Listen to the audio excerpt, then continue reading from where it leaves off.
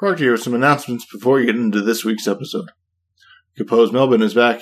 Compose Melbourne, the sibling conference of the New York-based Compose Conference, is a 2-day event being held in Melbourne, Australia on the 28th and 29th of August 2017 at RMIT, Melbourne, Australia, with presentations on August 28th and an unconference on August 29th.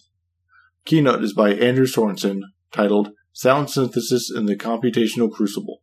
For more information and to register, visit www.composeconference.org/2017-Melbourne.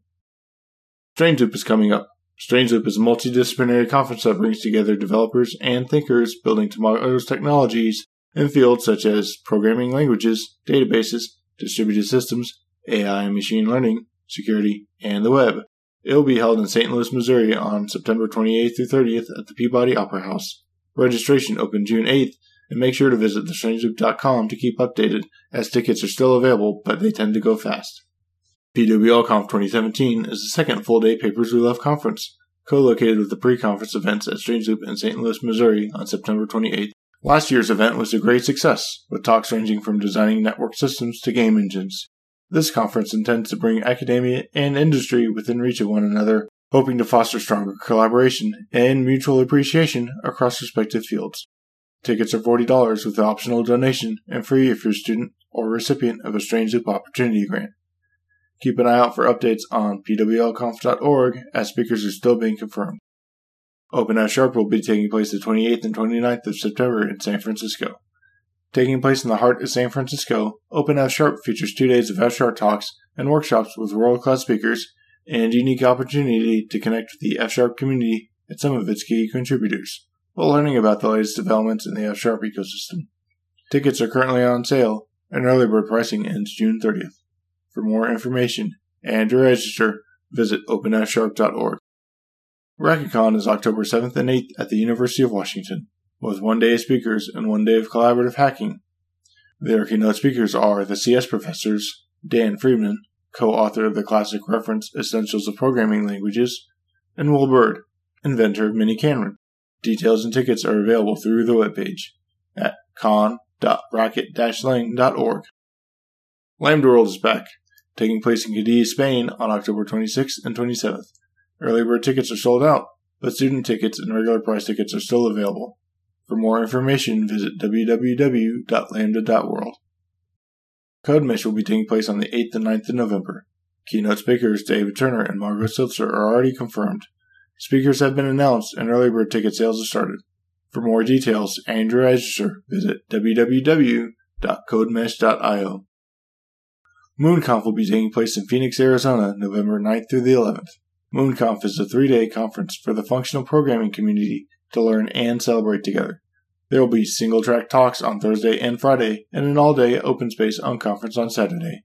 For more information, visit www.moonconf.org. If you know of any other conferences around functional programming, email contact@functionalgeekery.com, and I'll be happy to announce them. Also, some of you have mentioned that you would like to share your support for Functional Geekery. In that vein, Functional Geekery now has a Patreon page. If that is how you would like to share your support, you can find out more at www.patreon.com/fngeekery. And a giant virtual hug goes out to all those who are already supporting the podcast. Lastly, if you are enjoying Functional Geekery, please help spread the word. If you'd leave a rating and or review on iTunes, or your favorite podcast directory, or even share your favorite episodes on social media, I need your help to spread the word about Functional Geekery. And if there are any guests or topics that you want to hear from or about, please reach out and email guest@functionalgeekery.com, and I'll put them on my notes for future episode ideas. Thank you for listening, and for all your support. Welcome to Functional Geekery. I'm Russ Proctor, and this week with us we have Brian Hicks. Brian, would you mind telling everyone a little bit about yourself? Hello, I'm Brian Hicks. I work at No Red Ink. We do grammar education, and we use a lot of Elm. So I suppose that's why I'm on here, yes?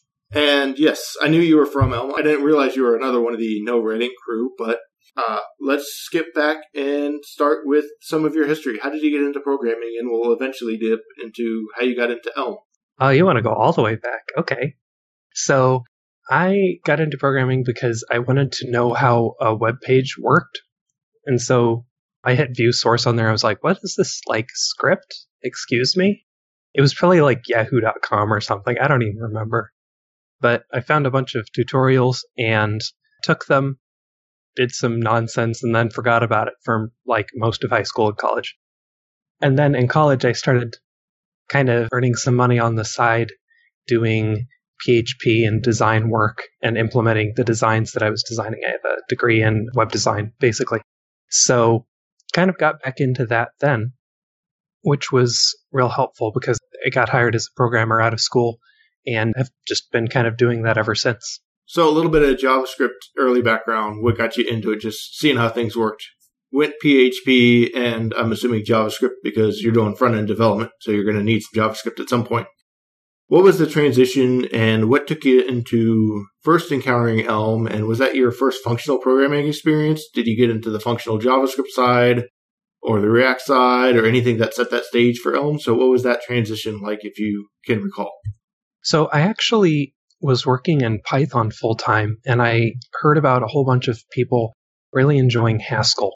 And so I was like, well, this seems interesting and doable. And so I read some books, and it was very jump in the deep end, didn't really understand what was going on. I had heard that Python's list comprehensions were quite a bit like Haskell's. I think they might also be called list comprehensions. I don't really know a lot of Haskell still. And so it unfortunately didn't really stick until I took the Coursera course on functional programming in Scala. And that was enough of a, the whole object functional thing I could wrap my head around. And it was a good gateway drug, I guess you could call it, to the rest of functional programming. So it's more you've heard this stuff and you're like, I'll go check it out. So you get the experience of functional programming a little bit through mainly the Coursera course after going with Haskell. And you were still doing Python at that point? Or were you kind of back and forth between these other things before? What was that? Oh, I was doing all Python. Yeah. I was doing Python and running the Python group in St. Louis, just kind of all in on Python. But I would do it in functional style. So like pretend my objects were immutable, use map and filter wherever I could. List comprehensions kind of work like both of those combined. I never really got into functional JavaScript, though, until I got into Elm, which is kind of odd. I never really used immutable.js or underscore Lodash as functional constructs. I did learn one of the big things that was really important for me, I think, is learning, I believe it was in the Coursera course, that you can implement like any collection operator with like fold-L and fold-R. And that just kind of blew my mind. And just, what? How is that possible? And then I thought about it for a while and was like, oh yeah, because you can accumulate anything. Wow. And so you start pushing your Python functionally. Was that wound up being a monster in your code base, or was that pretty natural? Because I know some people, they fold in these ideas and all of a sudden it's like, oh yeah, that was a mistake in this language. Or you managed to get a bunch of nice stuff. And I think it depends. Maybe that was the team you had and their adoption, or how well did that fit in with Python as you were pushing some of these ideas into Python? Because you're like, I like immutability. I like MapReduce list comprehensions. I like this stuff. Was that an improvement? Were you seeing this, or was there kind of a mismatch in Python to the way you were applying it? And you're like, oh, this turned out to be Frankenstein's monster because I've now pushed all this stuff in that maybe didn't fit. It was actually a super good fit, which looking back on and reading other people's experiences about doing the kind of thing I did is kind of surprising, but it worked super well. So we used Celery, first of all, which was basically you can do functional mapping over a number of stages in an asynchronous distributed task queue. And so that was real helpful to use functional paradigms for, because you kind of say, okay, what's the immutable data? But you do have to reduce race conditions there. So you want to store all your state to a database and just pass an integer around, something like that. Other than that, yeah, Python is actually really well suited to use functional concepts, in my opinion. I'm quite fond of it. And how long were you doing this? And were there any transitions before you started to make it into Elm? And what put Elm on the radar? After you've gotten into Python and you're doing this and you're starting to make that transition, what were the next steps? And was it straight to Elm at that point? Or were there some other things that pushed you further down before you actually got into Elm? I actually left the job that I was running in Python with, and I went to a consultancy where we were doing mostly Go because it was infrastructure work. And mapping those functional concepts to Go doesn't work nearly as well as it does to Python. And the discussion about generics is sort of neither here nor there, but you can't really write a set as a data structure that can hold any value, which is kind of necessary to do a lot of those kind of implementations. So, didn't really do that. But then I went to Strangeloop, I think 3 years ago, 2 years ago, I'm not sure how long ago now. And Richard Feldman was doing a talk on, it's entitled Make the Backend Team Jealous or Making the Backend Team Jealous. And he talked about, here are the things that Elm can do for you over, say, React or Angular. And we had a client project coming up that basically was an open source project. Actually, it's still open source. It's called Mantle. And basically, you could take this kind of bundle of Ansible code and put it behind your firewall or whatever in your private cloud or public cloud or hybrid, whatever, a bunch of VMs. And it would be running Mesos and Kubernetes all at once. And it was just this big old ball of stuff where you could just get everything in one go. Pretty cool infrastructure project. But we knew that our users were going to deploy it behind firewalls. And so we couldn't exactly put up error handling behind Rollbar Sentry or something because we couldn't get a message out. So we wouldn't know if anything ever went wrong. So we needed something really, really, really reliable. And Elm fit that bill.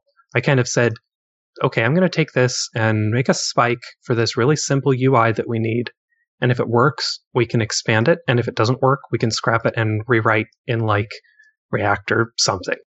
But Elm worked really well. We shipped the thing in a Docker container and it just worked, which we were extremely happy about. And it continued to work, and I imagine it still works. It was built with Elm 16, but the compiled output is just, okay, that's still valid. It's not going to crash. So it was very stable. And if it's that long ago, about 3 years that you're starting to get introduced, and you're going on Elm 16, as you said, Elm's evolved a lot. What were the first reactions to Elm looking in? Because I believe at that point that was still the signals and event handlers before he changed it. I think Evan changed the way some of that messaging and communication was working around 17 or 18, maybe? Yeah, it was 17. And so when you were getting in, what was that mindset shift? Because you're thinking of this flow of events getting propagated, going back out, and then coming back in compared to some of this other functional experience that you had. So what was that first introduction to Elm as you were picking it up for the first time and learning it? It just kind of made sense to me. So it's a one-way flow, and I had tried to do stuff in React. It was like, okay, where do I put an HTTP request? I could put that anywhere, but it doesn't make sense everywhere. I have no idea.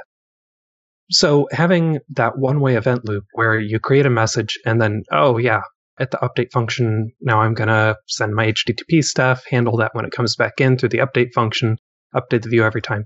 It made a whole lot of sense to me. It's kind of an append-only architecture, which I'd been playing with for a few years, off and on, basically. And so it kind of made sense to me based on my experience with that. One of the things that really attracted me to Elm was union types, actually. Because I said, okay, this is like an enum that can have a bunch of data, and then I can just use it. And there's no real overhead there. You just have to match on everything, and it knows if it's incomplete or not, and that's it. So that was a real nice experience. But the signals themselves were not terribly painful. I never got into them too much because Startup was a thing. And that's what I was wondering is some people have that background where they're used to that append-only architecture, and when they see Elm, they're like, oh, the Elm architecture makes sense to me. And then other people don't have that background, and I got to understand and kind of rethink about, I can't just modify stuff anywhere that I want now. I have to do it in a certain place.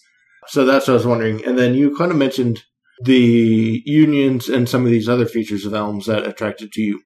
Were these things that when you looked at Haskell and Scala, you were familiar with, and you're like, oh, I really wish I had something, and now Elm has this? Or What was that transition back if you had some of that past learning of Haskell attempts and Scala attempts? Yeah, ADTs are definitely my favorite feature in Haskell. It's just like describe your data as it is and then just use it. So I know Scala has something like it. I haven't used it a whole lot though.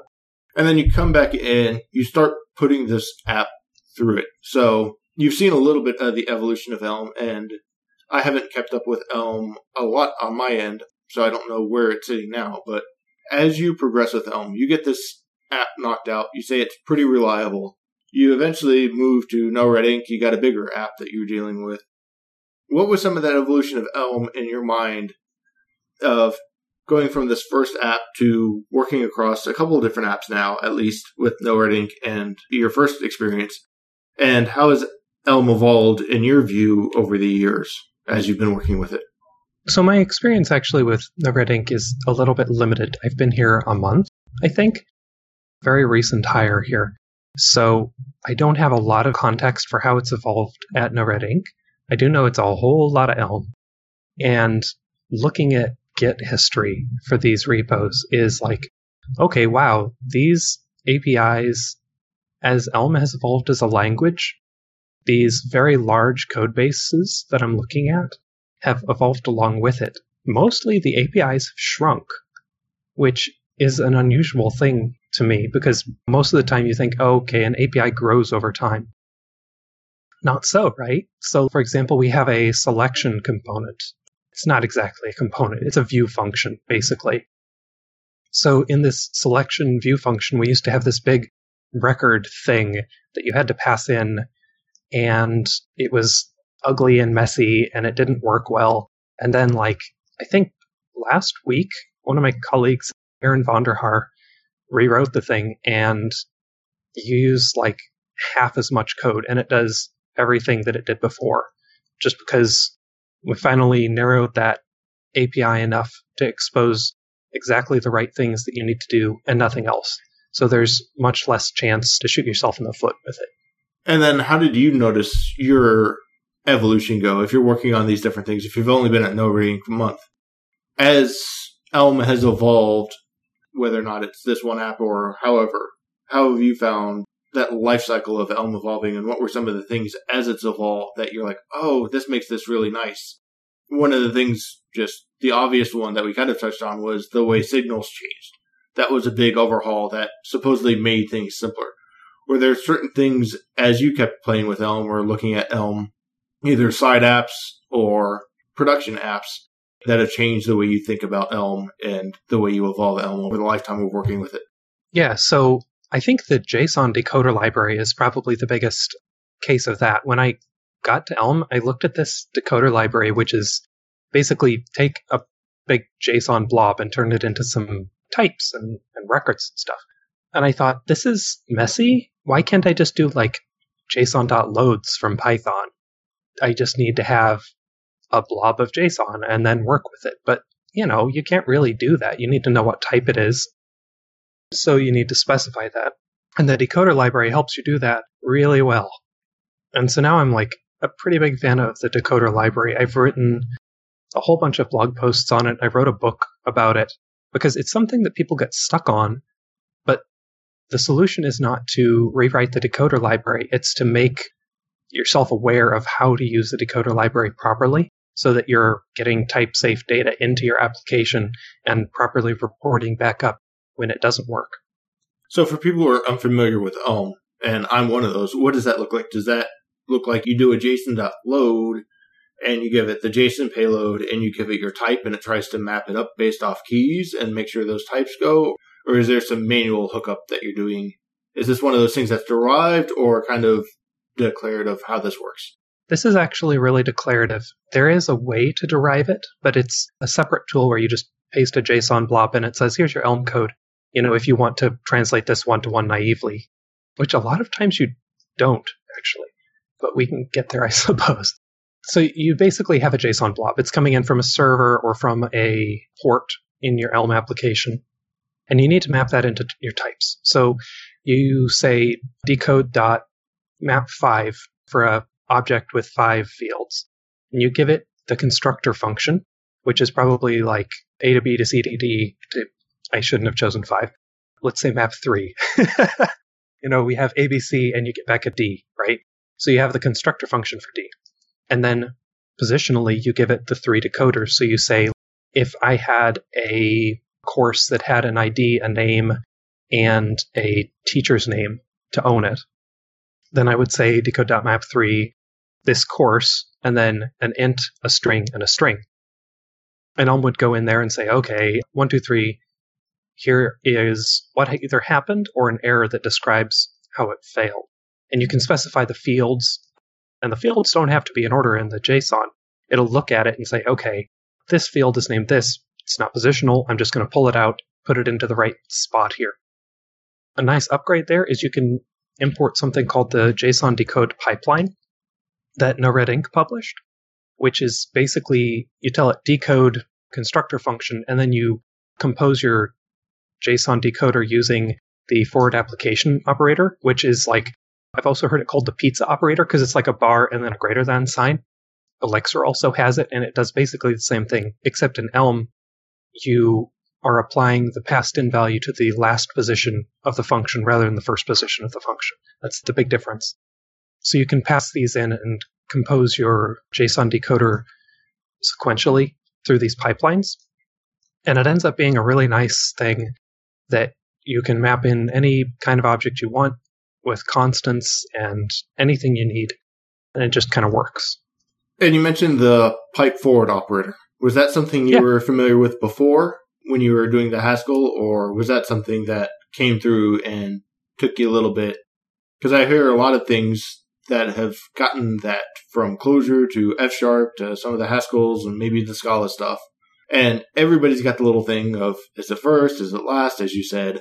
Was that something you were familiar to, or was that another thing that took some wrapping around or actually came pretty natural when you actually came across it?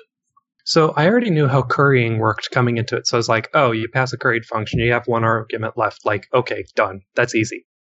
The fact that it's the last item, it kind of made sense to me, just because of the way that Elm's, everything in Elm is structured this way, so that if you're operating on a collection, the collection is the last argument.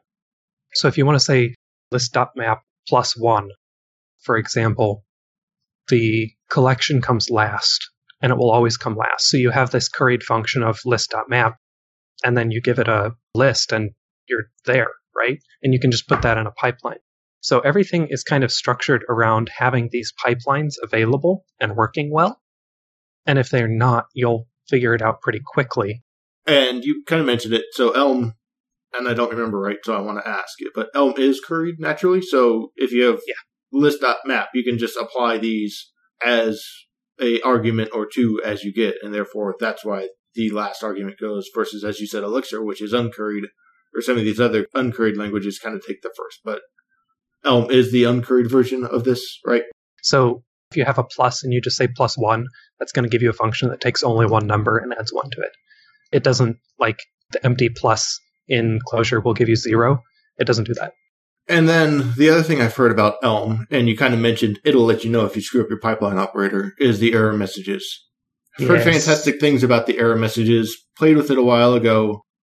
They seemed pretty good. There was some of the stuff just being new to some of this typing and generic errors where they weren't that helpful. But how did you find the error messages, and has that evolved over time since you've been playing with it? They're quite nice. I was working with Evan on something a couple of days ago, and he mentioned that once you start using Elm enough, you tend to become a human compiler, and you're like, oh, okay, that won't work, obviously, because the signature is wrong. And you just kind of have this state in your head. So you don't see the errors nearly as much after you've worked with it for, I don't know, a couple of months probably. But the error messages, when they do show up, are super helpful. So like, if you misspell a field name, it'll be like, hey, you named this module name, but you gave me moduel name. And it'll just tell you that, instead of saying like, hey, I don't know what a moduel name is, and letting you figure it out. And I heard Evan was really good about, if you see an error that you don't understand, write a bug report on it, and we'll try and fix it, because that's a bug. We should be clear on this. And I think the ones I saw way back when, maybe 14, 15, 16, was just some of the U is not a U prime of something else or something else. And I was like, well, nope, that kills me. But they're like, we're still working on that. But I was wondering, at this point, maybe you don't see him anymore because you've turned into that human compiler. Was how many of these errors are now still things that you get bit on? So I don't get bit on a lot of stuff. Like occasionally I'll get into a really thorny situation where I've specified some type level variables and it's, this is a this. And I'm like, excuse me, what? But it's not too often. But I do think it's a testament to the error message quality that if I have something, so for example, if I'm adding a new message type for this Elm architecture stuff, if I add a new message type, I'll usually just add the message and then hit save and look at the errors just to see where all I need to add it. Because the error messages are good enough that they'll say your case statement of this kind is incomplete. You need to add this following tag of the union type. And then I go do that and see what else breaks and just kind of use the compiler as a tool to help guide my refactoring, which is not super possible in some other languages.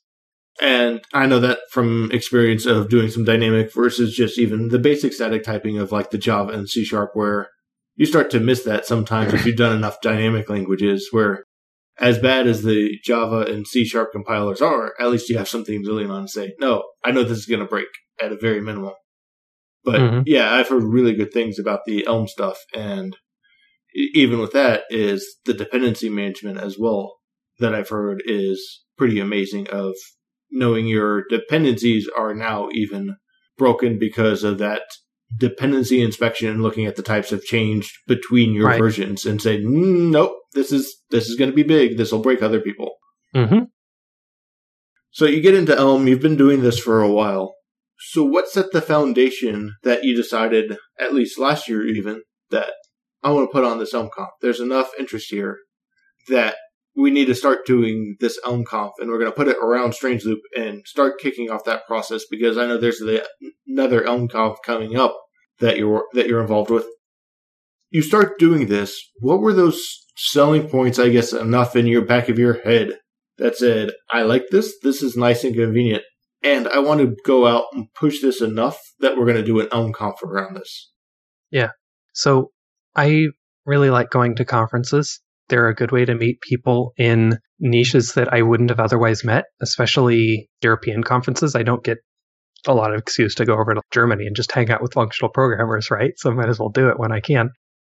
So I like conferences, and I liked Elm. And so one day I popped onto Slack, and I kind of had known Richard Feldman, kind of friend of a friend, kind of a deal. He went to college here in St. Louis, so there were a couple of people that knew him. He showed up at an Elm meetup once. So I popped on after this Elm meetup he showed up at. And I said, hey, dude, when's the Elm conference? Give me the lowdown. And he goes, there's no Elm conference yet, but you could make one. And I'm like, I guess I got to do this now. I misspoke there. It wasn't out of a sense of obligation. I really wanted it to happen. I've always wanted to organize the conference. So I did. And I got really lucky. Alex Miller, the head organizer of Strangeloop, is also here in St. Louis. And I messaged him on our local tech Slack. And I said, hey, what are the chances that you have a spot for something like this? And he goes, I had one open up today. Do you want it? And I'm like, yes. Frick yes. So they've been extremely kind to us in hosting space and their time to help us figure stuff out. And it's basically been, we have to find speakers and sponsors, and the space and internet and the venue the day of is totally taken care of because we're with them. They've been extremely generous with all of that, and I'm very grateful for that.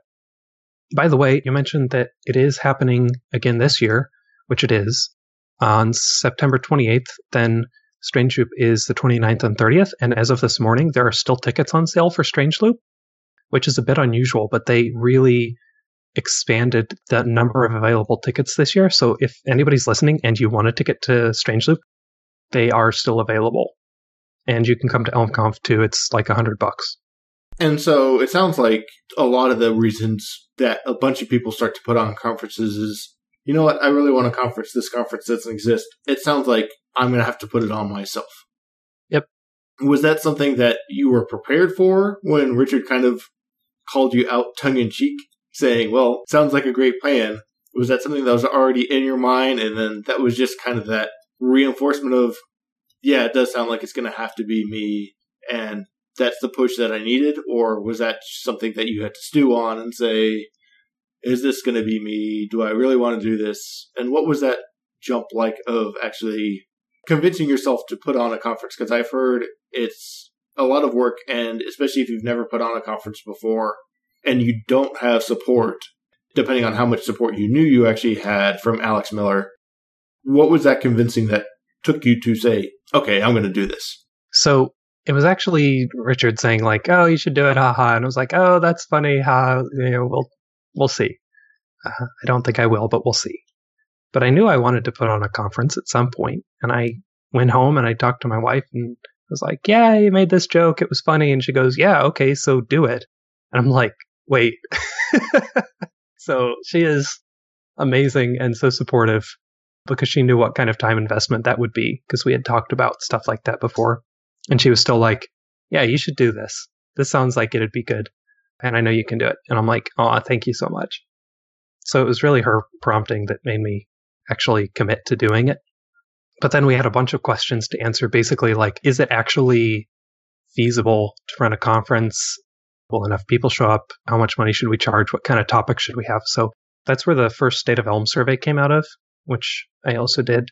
I was basically trying to find out if there was a market for ElmConf. And it turns out there was, so we put it on.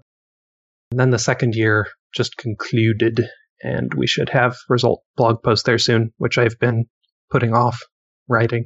And I didn't realize you were behind the State of ElmConf surveys as well, so I guess we can touch on that. We've still got a little bit of time between the recording and publishing, but even talking last year, what are some of the things that you've noticed between the State of ElmConf as Elm has grown in your perspective, even through the survey? So the State of Elm survey started out for just ElmConf, so it was, I guess, State of ElmConf, but now it's just the State of Elm survey. It's a general community leading survey. The things I noticed, this year we have twice as many respondents as last year, so around 1,200 versus around 600. And I'm rounding those numbers, but it is what it is. Almost everybody who responded was able to upgrade, so we have proportionally the same number of people on the latest version year over year, and those people who are not upgrading are proportionally very similar as well. There are a lot of people using Elm in production, and more than last year, so hooray. And I guess the last takeaway is that if you're using Elm and you're not using Elm format, go ahead and give it a try. It's like GoFumped or Prettier for JavaScript, where it just automatically formats your code for you. 91% of the people who tried it liked it and keep using it. It's a very good program. So roughly, you mentioned the people who are using it in production. Are you seeing from the survey preliminarily this year, or even just based off what the results from last year, what does production use of Elm look like? Is it fairly strong for a language that's still relatively new? Or is there still a lot of hobbyists that are still like, I like this, I play with this on my side, but there's not a lot of adoption in the company and it's a hard sell? What is some of that stuff looking for? Because I know you hear about No Red Ink and maybe one or two other places that do this, but what are you finding at a high level of the community versus production? Is that just a lot of silent things that this is our secret weapon, so most people don't talk about it? Or are there still a lot of people checking it out and it hasn't quite made that jump yet from what you've seen? A lot of people put Elm in their applications as little tiny components. So like you can use Elm as a React component pretty easily. In fact, I'm looking at some old code from No Red Ink where we did exactly that, porting it to the latest version right now. And it's not a bad approach. You basically take one tiny little square on your UI and you say, this is going to be managed by Elm. It's going to manage its own state. It's going to manage its own subscriptions and everything. And we will let it do that. And everything else can be managed by like React or Angular or Ember or whatever you like. And then if we like it, we'll expand it. If we don't like it, we can just get rid of it and rewrite it in whatever framework native way makes sense. So there are a lot of people using it in production that way. And it's a good way to start. There are, of course, a bunch of people who are just saying like, hey, we're starting out and we like functional languages, so we're going to write our front end in Elm because it's specialized for the front end. You know, it's the right tool for their job. And if you're seeing this and NoRedInk has this and you know that this is done, when you're bearing it in a React component and you're doing some of the state, this is managing its own state completely. So how does that play in with the parent state from what I've seen of some of these React and Redux where you've had the largest lifecycle of state that gets passed down? Is that still happening, or you've got two different event cycles now? You've got the React event cycle and you've got the Elm event cycle, or are those both kind of playing in together and the React stuff is still another port that comes in?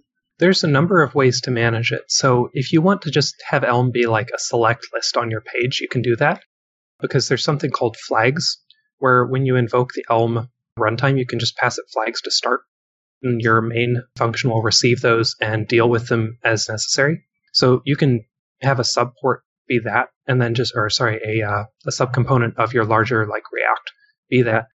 And if you need it to unmount, you can have a port that sends a special message that just turns off all updates and ends all subscriptions. And you can kill it pretty easily that way. Even though it's technically still running in the JavaScript VM, it's never going to do anything again. And you can pretty much ensure that just because of, you can write it well, because Elm helps you do that.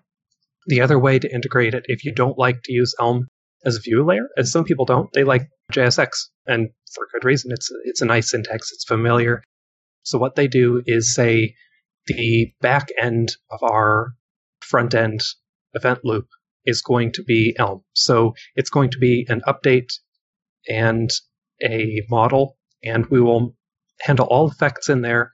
So when a user event comes in, we're going to send it in on a port, and we're going to get out state on a port, and we're going to render it in JSX.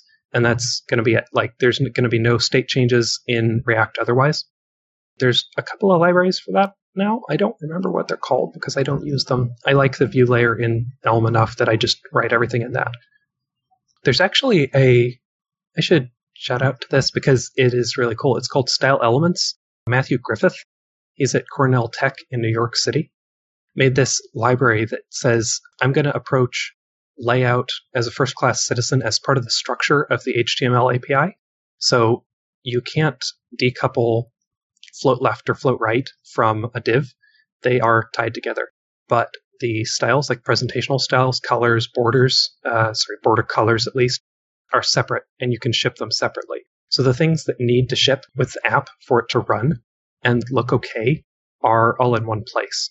And that's one thing I think from looking at Elm is that it kind of breaks that separation of the presentation in the same way that a lot of people complain about your code and your JSX being all bundled together.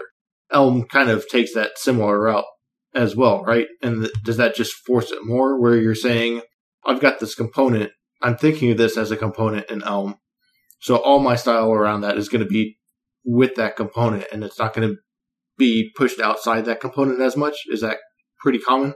Yeah, but I think we're going to be talking about components in two separate ways here, so I feel that we should call it out.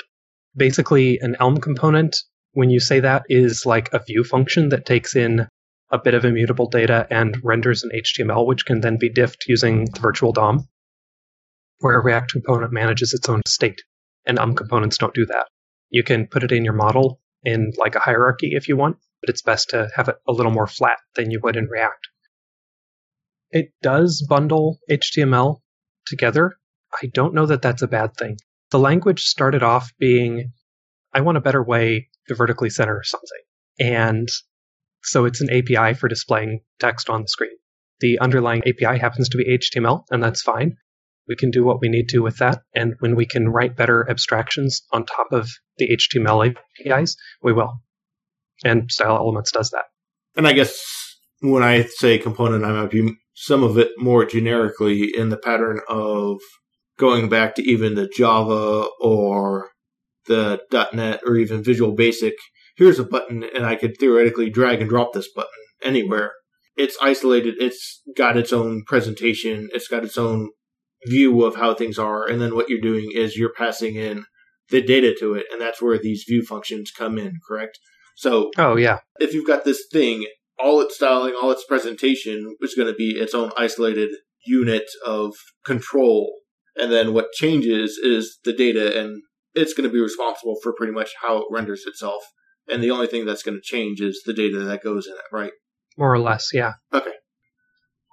So we've been talking for a while. What about Elm haven't we covered that you think we should be selling people on? For people who go out there, they're doing JavaScript, they want to do Elm, or they want to do something besides JavaScript. They know there's PureScript, they know there's React, which may be doing some Flow on top of that. There's other of these options. What is the high selling point for Elm that you think you should let people know about? And is there anything in there that we haven't touched on that we should make mention to? I actually don't think so. For me, the benefit of using Elm is creating apps that don't break. And we've covered that plenty. So that's what I was wondering. I didn't know. There's a bunch of tools around it, but the main thing is the resiliency. And I've heard that called out a lot. Is there anything around, I guess, the philosophy that you think can help sell people about why it doesn't break? Because you hear a bunch of these things that claim they don't break, and they probably don't. Is there anything special about the Elm philosophy other than the Elm architecture that you think lends itself to not breaking? Because we've covered the compiler giving you those type-ins and essentially driving you the changes you need. So if you change something, you know. The Elm architecture that separates out the state. So you know the rendering versus the state modification versus inputs and all that stuff. Is there anything else that you think that helps cover that people who aren't familiar to Elm should know about?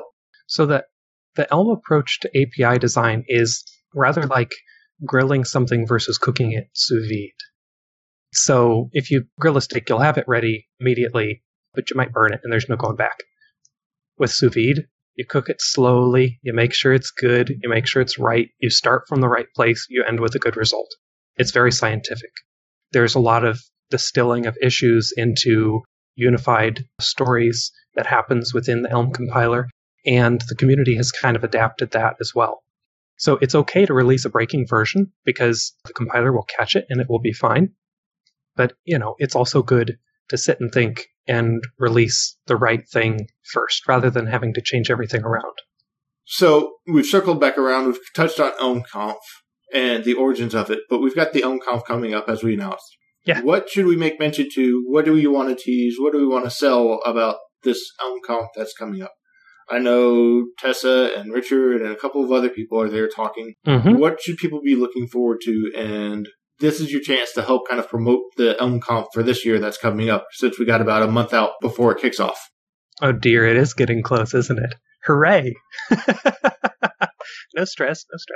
So, last year we didn't have a lot of time for people to just sit and be together, and this year we've built a lot more time into the schedule, despite having more talks, where people can just be together and hang out, talk about Elm, hack on it, meet the people in the community. So if you're in Elm or interested in Elm and you've only met some people online, you should show up, because at least all of the big names in the United States will probably be there. There are a bunch of people coming in from Europe as well. And we also have Evan keynoting again. So I'm sure that is going to be really good. I don't actually even have his keynote title yet, but we'll get there. And it's kind of loaded because there's workshops that day. You've got ElmConf. You've got the Papers We Love conference. All those things kind of go on.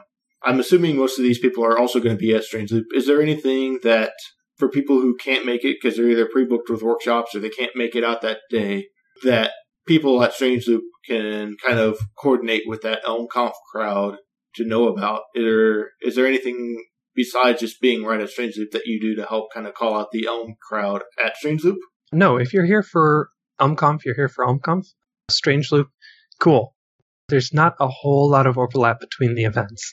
That said, there'll be a couple of hundred of people who have gone to ElmConf who will be at Strange Loop. So if you just show up in the, there's a conference Slack that you'll get an invite to when you buy your ticket.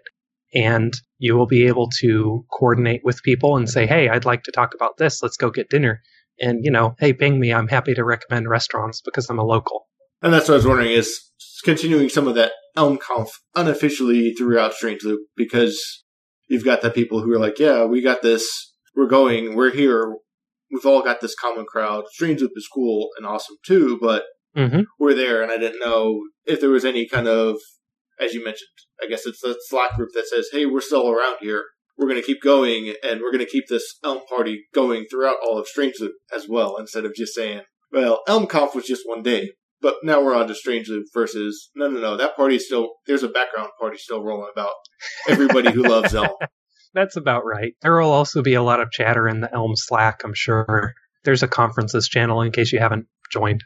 It's for all the conferences, though. There's not an ElmConf specific one anymore. We renamed it to just conferences when the European conferences started showing up. And you mentioned the European conferences, so as someone who puts on the U.S. conference, yeah, what is your view of how the U.S. conference fits in with some of the European conferences from what you've seen? Is there a similar theme to them? Are there different themes? I know you got different crowds and different people using it, but at a high level, as a conference organizer, what are the things that you like about the different conferences and different flavors, and maybe what you see is needed here in the U.S. as well as maybe a counterpart to more Elm conferences and getting the bigger Elm community around?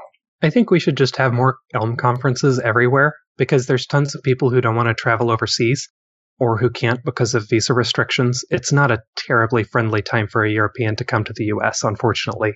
So, yeah, having a European conference is really good. And the two European conferences that have showed up so far, Elm Europe and the Oslo Elm Day, have both had their own particular flair. So Elm Europe was 2 days just kind of jam-packed with speakers from everywhere. And then the Oslo Elm Day was more geared toward beginners. And it had a very Nordic theme where you could go and kind of just be with people and talking about things. It was a smaller conference and it was a very nice setting. And I spoke at both of them, and they were wonderful experiences to speak at, too. So next time CFPs comes up, anybody should just submit a talk to any of these conferences. It's a wonderful experience to speak at any of them. And then is there any call-outs, advice, suggestions you have for people? Because you said you love these conferences, you love going to them, even here in the United States or wherever someone decides. Do you have any recommendations or tips that say, besides just do it and put on a conference, is there anything that you would encourage people and help that spark that jump of saying more conferences around Elm especially, and whether it's regional destination, bigger area conferences, smaller conferences? Do you have any call to action as someone who's done a conference organization, and say, how do you motivate people to do that? Do you have any hints or suggestions or just call outs of the benefits of it? So if you don't have an Elm user group or a functional programming user group in your area, just start one and just put it on meetup.com and people will show up. It's a really nice experience to just have people show up. And if nobody shows up at first, don't get discouraged. Just keep meeting. The best advice that I got as a meetup organizer was just keep meeting. Don't stop, meet every month. The people who are going to show up will show up. You just need to keep at it. It doesn't always necessarily work like that, but most of the time I found that it does. Other than that, you'll get so many benefits from organizing anything, even if it's just local. People will know your name. When I organized the Python group, for example, I organized it for 3 years and went to every meeting. And people started walking up to me at other events and just talking to me. And I was like, hi, hello, I don't know you. I'm so sorry. I think we've probably met, though. So people will start know you, and that's an enormous benefit to your career, especially if you want to stay in the same area for a while. But even if you don't, it's a good experience to organize something. It's a lot of fun.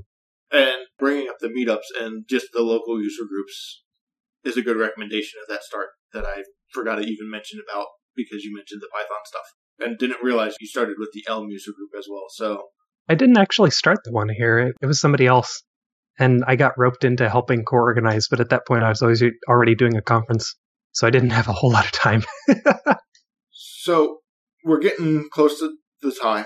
We're starting to wrap up. Is there anything just in the general world of Elm? You mentioned the Elm formatter stuff. You mentioned the JSON parsing stuff. Is there anything that's particularly interesting that you think people should be looking at for Elm that says, maybe you're on the fence, maybe you're trying to do this, here are good projects that might even help you sell or be some good example projects? I know Richard has his editor. My mind went blank of the name of it.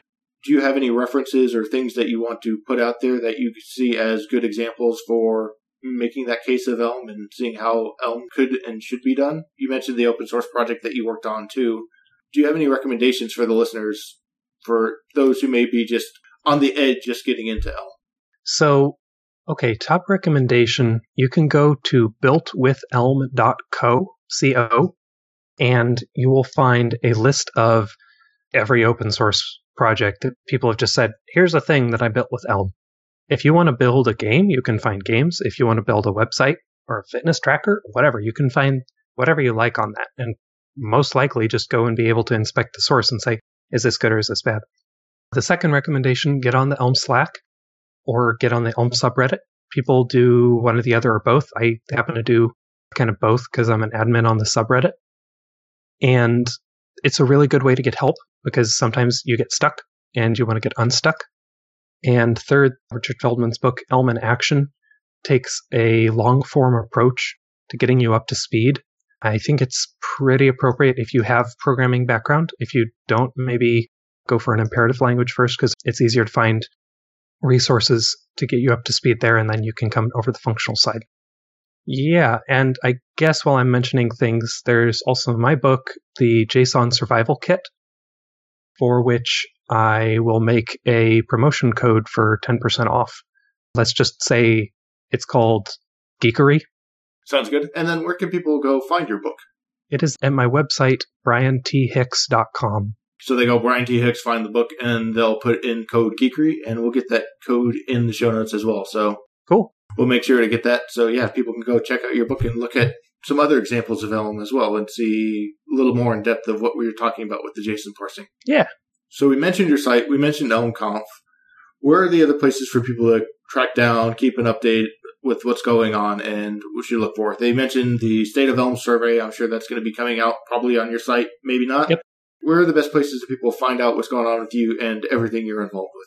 So everything I'm involved with, definitely my site, which is also listed on the ElmLang Planet site, which is planet.elm-lang.org, has a bunch of blogs.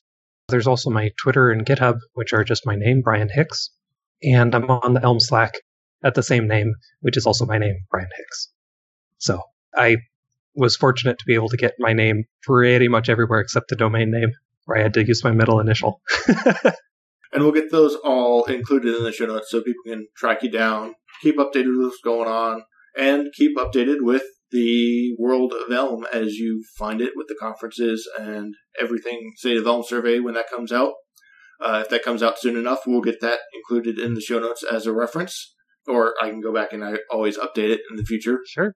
And then it's also interesting to know about the Planet Elm site because I found those Planet sites are amazingly useful resources to help just see what's going on and find people sharing and learning from anywhere from the I'm just getting started, here's what I found, to the deep end of, oh, here's how you do this crazy awesome thing in Elm that may be beyond your head, but you now know it's possible. So didn't even realize that was out there. So thanks for throwing that out too, because that's always interesting to watch for. Oh, yeah. I'd like to give a giant thank you to David Belcher for the logo. And once again, thank you, Brian, for taking your time to join me today. It's been a while since I've talked to Elm. I think Hardy was the last person I've had who kind of even touched on Elm at some point. And it's always nice to keep updated and see what's going on with all these other languages. And I do want to get more Elm on in the future. And thanks for coming on. If there's more you want to come on and share, please let me know in the future. And I'm happy to come on and talk more about Elm and help sell the larger Elm community as well. And part of growing the functional programming community, making sure that whatever the option is that for someone, that it's out there and readily available to help people know about and know that it's out there for them. So thanks for taking the time to join me today. It was a pleasure talking with you. Thank you for having me on. Until next time, this has been Functional Geekery.